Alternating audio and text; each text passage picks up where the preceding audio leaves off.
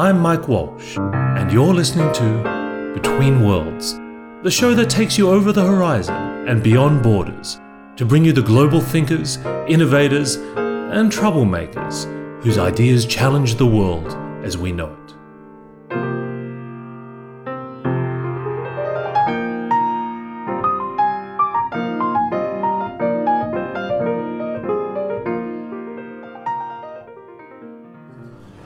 I'm here today with Gideon Stein, who's the founder and CEO of Lightsail Inc. Gideon, it's great to meet you. We were introduced by a common friend of ours, David and Elizabeth Epstein, who was a previous guest on this show. Oh, terrific. And he was telling me about what you were doing with the business and, of course, the whole field of adaptive learning and education. So I knew I had to meet you. Great. Well, I think it's Elizabeth Green. She goes still by Green. She's got a couple of months, right? Yeah. And it's great to meet you and talk to you about what we're doing with Lightsail and in education. Well, tell me the story about Lightsail. Sure. So I had a software company that I ran for about 6 years and sold it in 2005. And then I got very involved in education philanthropy and served on the boards of a number of charter schools and education reform organizations, and at some point started looking at what was working in the portfolio of organizations I was working with and how they were impacting kids. And some were having a fantastic impact on kids and growing them a lot, and then others were really struggling with it. Right. And I wanted to figure out a way, even with the ones that were working really well, it was costing a lot of money, and there were big political challenges, and we were, even at scale, reaching 10,000 or 20,000 kids. And I got impatient, and I wanted to figure out a way to impact hundreds of thousands or millions of kids. What gave you the sense that education was a problem that technology could significantly impact? I really started thinking about personalized learning and seeing I have a son who has special needs, and then I have a daughter who is a high flyer and everything's easy for her. Right. And I see how differently they learn, even though they're both incredibly bright and they both have great curiosity and imaginations and a thirst for learning. But they learn very differently. And education's not really a one-size-fits-all type of endeavor. And so thinking about personalized learning and thinking about particularly what technology can do to help kids at all levels, all at the same time, in ways that a teacher who has 20 or 30 or even in some cases 40 or 50 kids in his or her classroom just can't do day in and day out with the type of rigor and structure that technology can provide. Adaptive learning is something that has been talked about for a long time. Mm-hmm. I remember even reading about it in Neil Stephenson's classic sci-fi book, The Diamond Age. Mm-hmm. But it seems that very few companies deliver on the hype. Sure. Can you explain a little bit what adaptive learning really is, and I guess your take on it? Yeah, so a lot of companies that we've seen do leveled learning, where kids fit into one of 3 or 4 or 5 different levels. That's not really adaptive. In order to be adaptive, you need to figure out exactly where each kid is, what their strengths are and what their deficiencies are, and you need to meet them where they are in order to get them where you need them to be. You need to provide a plan and a pathway for the child, but you need to provide those scaffolds or supports for their particular issues. So I'm on the board of a company, a nonprofit organization called New Classrooms. New Classrooms works with now 15 different schools in middle school math. We go in and we figure out exactly where each child is in terms of their math abilities, what their strengths are and what their challenges are, and every single day the system assesses them to see what is needed in order to address those challenges while continuing to build on their strengths. Lightsail does the same thing in literacy. Right, and what is the difficult part of building an adaptive learning platform? Well, you have to build all sorts of algorithms. You have to be able to know where each child is, and you need to be able to assess in ways that don't turn the child off to learning, which is really important. But then you need to have the materials to match to that child very specifically where they are currently, and make sure they're engaging enough to them to keep them in the game and keep them wanting to coming back for more. It's all about engagement and about making sure the kids are excited about learning. How far off do you think we are to some kind of universal tablet that essentially that any child with very little education could pick up and it could build a curriculum for them? I don't know if it's a tablet. I think it's, that's sort of thinking about hardware. Oh, no, I mean like really a cloud-based service. Yeah, so, we're there in a lot of ways. We're, there are the pieces that are beginning to be built. And I don't know that, a universal system works for everybody. We were talking earlier about, how education is more fragmented and there are different needs and different cultural needs. So there are different platforms that work in different ways for kids. Some things work for math, some things work for science, some things work really well for literacy. Right. But education really isn't one size fits all. With Lightsail, you're very focused on literacy. Can you talk a little bit about how Lightsail works and I guess the mechanics behind it? Absolutely. So, key to being adaptive is first figuring out where a student is. So when a student logs on for the first time onto Lightsail, we've built a assessment that determines where that student is. First, based on their grade level. So if you're in third grade, your assessment looks a little different than if you're in fifth grade. The assessment itself is adaptive. So the first 5 questions, depending upon how you do, the next 5 questions might be much easier if you bomb those first 5 or really struggle through them. If you do really well, it gets progressively harder. After about between 32 and 42 questions, depending upon how you're doing on the assessment, it gives something called a Lexile score. A Lexile score is a measure of precisely where you are in terms of your quantitative reading capabilities. Right. And so is it a bell curve? It's not.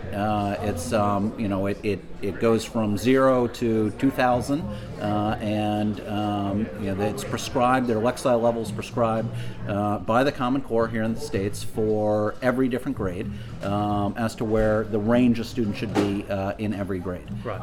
And so we might have, in a typical classroom, you might see 3-year span of difference in some of our classrooms where we have really struggling kids and some kids who are high flyers, and maybe 5 years of variation. So how can any teacher, you have a teacher come in every day, look at that classroom, and she can teach either to half the class that understands the material or half the class who doesn't understand the material. She's got to make a choice. With Lightsail, and these other adaptive platforms, when you're able to match students directly to material where it's at their level and where they can get the most out of it, you can make sure that all kids are learning as productively as possible. So we take that initial Lexile measure and then we match each student to a library of books and texts right at their level. Right. And what I thought was amazing looking at the way the platform operates is that you've taken a lot of ideas that are native to kids, like social media engagement and discussion and chat, and actually built it in. So you almost create a sense of, community critique around a book. Sure. We call it Facebook for books. And so, there are, the sort of underlying sense of the most important thing in Lightsail is to make sure that kids are reading. But then there are all sorts of things that we can do to engage them in ways that further their literacy skills. And so literacy isn't just reading, it's also writing and speaking. We want kids to engage in dialogue. We want them to be doing a lot of writing. We have essay questions built into Lightsail. We have annotations, which aren't just a student taking a note in a book, but that note also goes to the teacher and it goes to other students in the class. And they have then the opportunity to comment in on the students' writing. It's all archived and logged, and so we can ensure that kids are not taking that for granted and messing around with their notes. And what we've seen is that kids, it's become their favorite feature of Lightsail. They love writing about the books, and they love reading what other kids are saying about those books. This is counterintuitive in some sense, because there are some people who have argued that if anything in this digital age, attention spans are shortening. It's becoming more about, if anything, distraction. Mm-hmm. The traditional idea of reading a book is very much immersion in a text. So how do you sort of balance? That's the key to Lightsail and a lot of this stuff. You really need to make sure that you are engaging kids. And when we developed the platform initially, we decided that unlike so many others in the space, we weren't going to create our own content.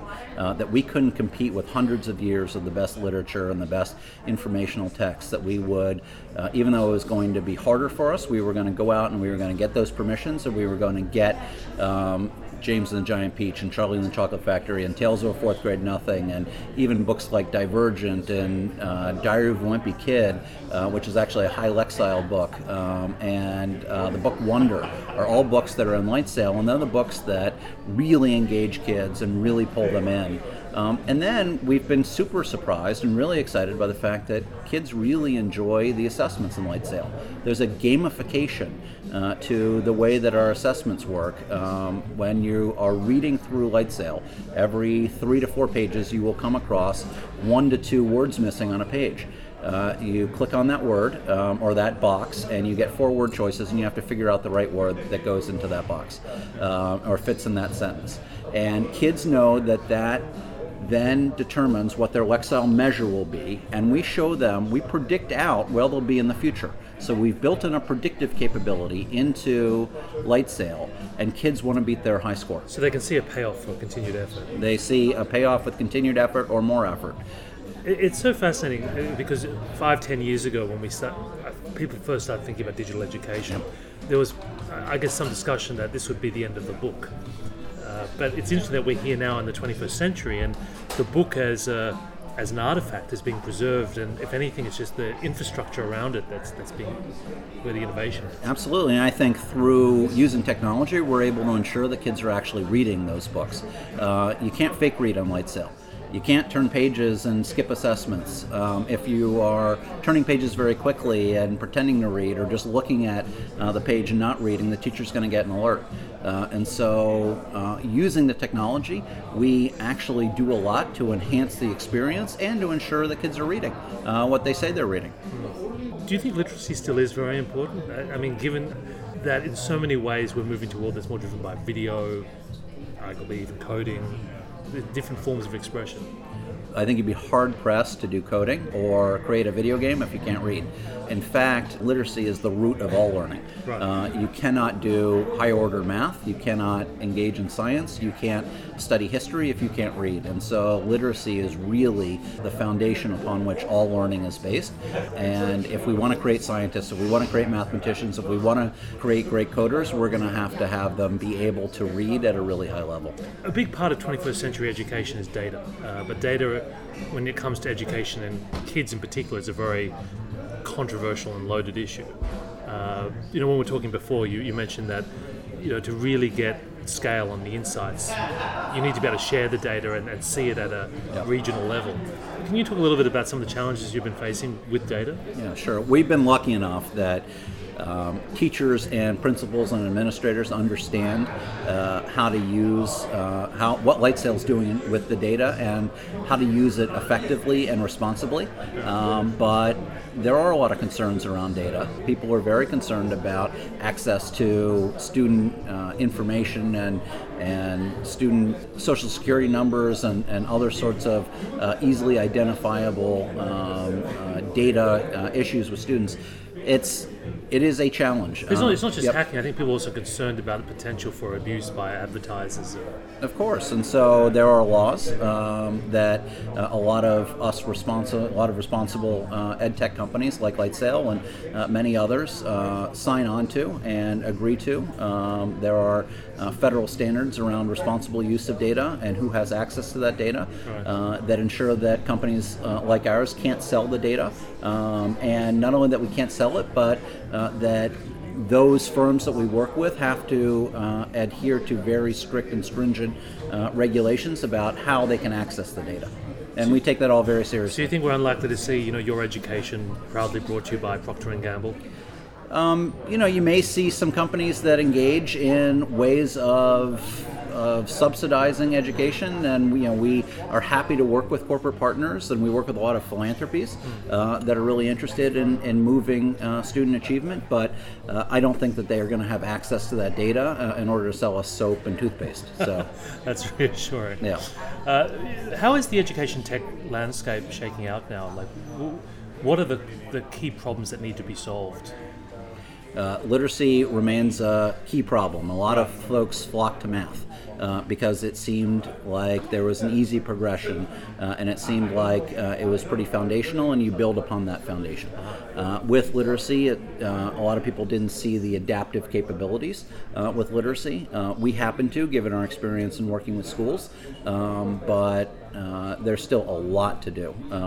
There's a lot to do around the models, the business models in this space, and how to make it more and more cost effective for kids to access and schools and districts to access at scale. So we're just at the beginning. Literacy is definitely key, but the video is also a big part of the way that people learn now as well. And when you look at models like Khan Academy and flipped learning, what role do you think video is going to play in these adaptive learning platforms? I think video is incredibly important. It can be super engaging. The issue is, for so many schools, bandwidth remains a real gating factor. We work in a lot of schools where Lightsail is very fortunate in that we're text-based. Downloading a book and downloading some assessments in the book doesn't take a lot of bandwidth. And even then, when the 31st kid in a classroom logs on, the network can come down either for the school or in that classroom. So imagine if every kid is trying to download a video with Khan or some other type of high bandwidth required content. It can be very, very challenging. It was so challenging for us that we had to deal with the digital rights management issues. We used to require a persistent connection when Lightsail launched. Until even this past spring, Lightsail required a persistent connection in schools. But now we've developed Lightsail for offline reading. So you can download your book, you can download your assessments, you can take them, you can do all your commenting in the book and take your notes and respond to your friends. And then when you get back into bandwidth, everything syncs up. Right. So when we work with poor, in lower income communities where there isn't as much internet access and high bandwidth at home, kids can still take the device home, or they can read on mom's phone, and everything syncs when it gets back into Wi-Fi. It's funny when you looked at the visions of the future by big tech companies, and they always focused on very glitzy classrooms, high bandwidth video connections, sophisticated devices. But what you're really talking about here is more about smarter software. Yeah, I think a lot of it's smarter software, and a lot of it is figuring out ways to deliver things locally. It's not, we're not yet ready for every kid watching a video or watching a series of videos all day. Right. I've seen very few schools that have the bandwidth or the one-to-one devices that would allow that. So you're dealing with imperfect bandwidth, and you're dealing with shared device environments, and it's as mundane as you've got a cart of iPads, and how do you get that cart from one floor to another floor if the building doesn't have an elevator? I mean, it's part of our professional development when we go into a school, teaching them how to share the devices most effectively. If you had a clean sheet of paper and you could design the ultimate school of the future, what would it look like for you? I'm a big believer in blended learning. Right. It's not all about screen time. What does that mean? Well, it means both instruction with a teacher as well as technology-assisted instruction. There's a lot that we can do with adaptive and personalized learning with technology, but I still think back about my own education and the teachers and the relationships that I had with some teachers that really moved me. Now, the thing to keep in mind is, some of the teachers I had, and I went to a private school in Washington, D.C. I was, had every advantage, and a lot of my teachers weren't that good. So I probably would have done a better job with a computer in some of those classes, but in others, some of those teachers were so phenomenal, they were life-changing for me. So I really believe a blend and a mix of both is really important, and really what's going to get us to scale in this country in terms of delivering excellent education for all kids. Given these tools, though, we have an opportunity to abandon some of the traditional design of education. Because if it's truly personalized, the idea of subjects at certain times for a class kind of becomes obsolete. Sure. So what you're talking about then is mastery-based versus credential-based. And right. So, it's what Sal Khan talks about that, and I definitely agree. Well, can you explain the difference? Sure.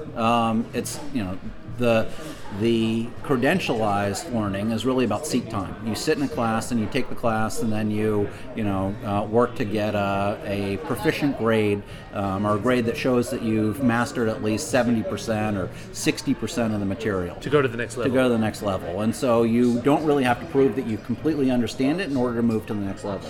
With mastery based, you're really focused on gaining a true understanding of the material before you move on, and you're really building up a series of skills and a more comprehensive knowledge base than just passing a test or getting a decent grade on a test so you can advance to the next level.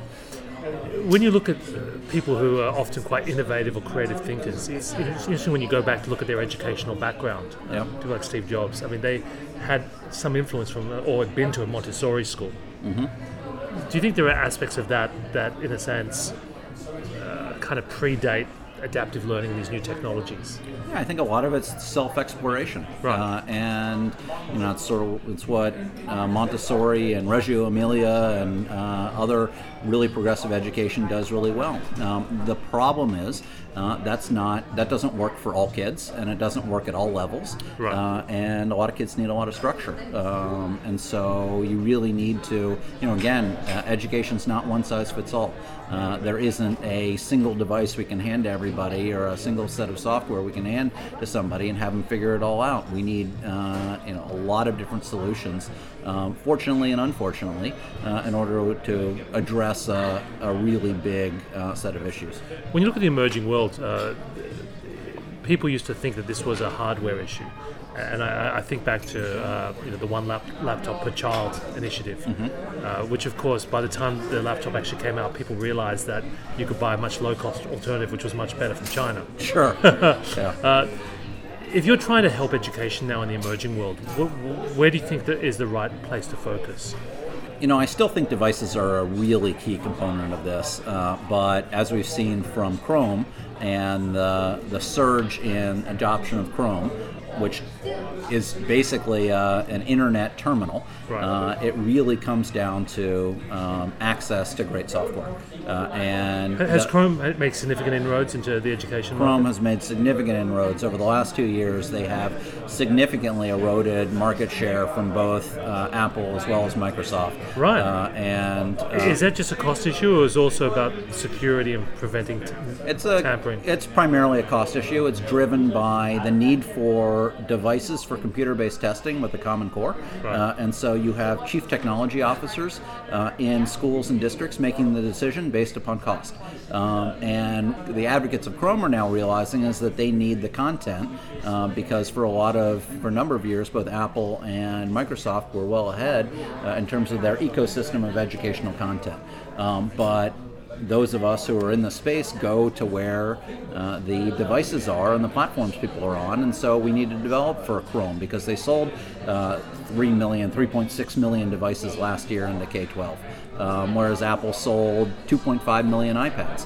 A year ago, Chrome and iPad were neck and neck at about 2.5 million, 2.7 million devices each, and the year before that, Apple was outselling Chrome by 5-1. So you see what's happened. I mean, over a 2-year period, that curve is inverted. Do you think there's a bigger play for Google here? I mean, do you think Google would want to, in a sense, move into EdTech at a platform level? I think we're seeing that more and more. Although we're also seeing it from Amazon, and we're seeing Apple really think about, from a more defensive standpoint, how they address the market. They're making a lot of money. It's billions of dollars a year. And more importantly than that, I remember my first Mac as a student, and I've been a lifelong Mac user. 2C? I had actually had a Mac Plus.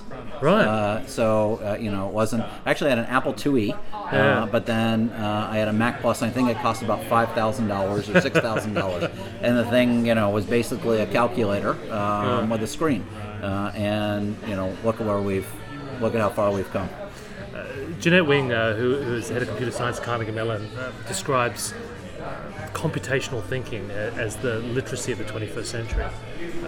Do you have a take on, I guess, the new types of capabilities or things that are going to be important for kids as they're growing up once you go beyond literacy?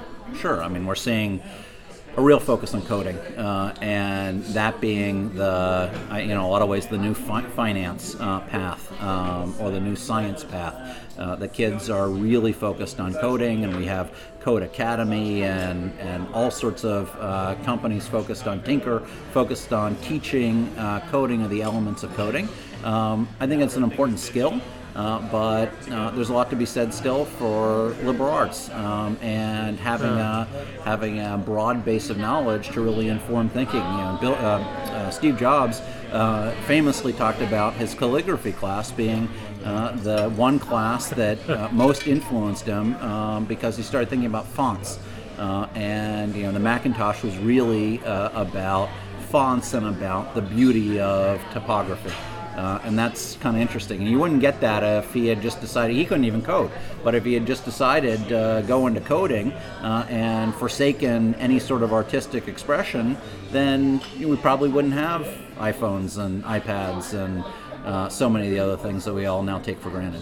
Although you do get the sense that someone like Steve Jobs could have done gardening or cooking and come up with some kind of world-changing insight. He probably would have.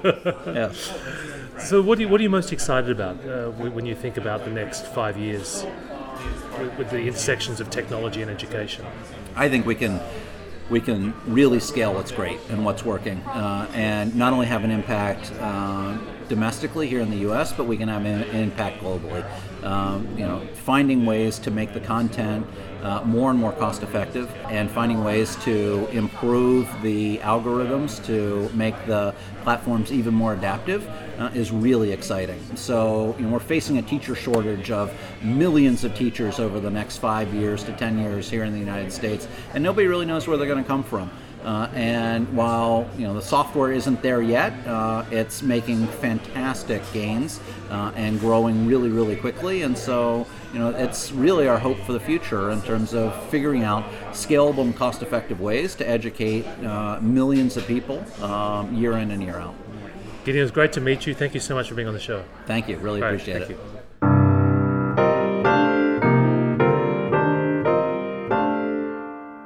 You've been listening to Between Worlds. For more episodes and information on how to subscribe to our podcast, please visit www.mike-walsh.com/betweenworlds.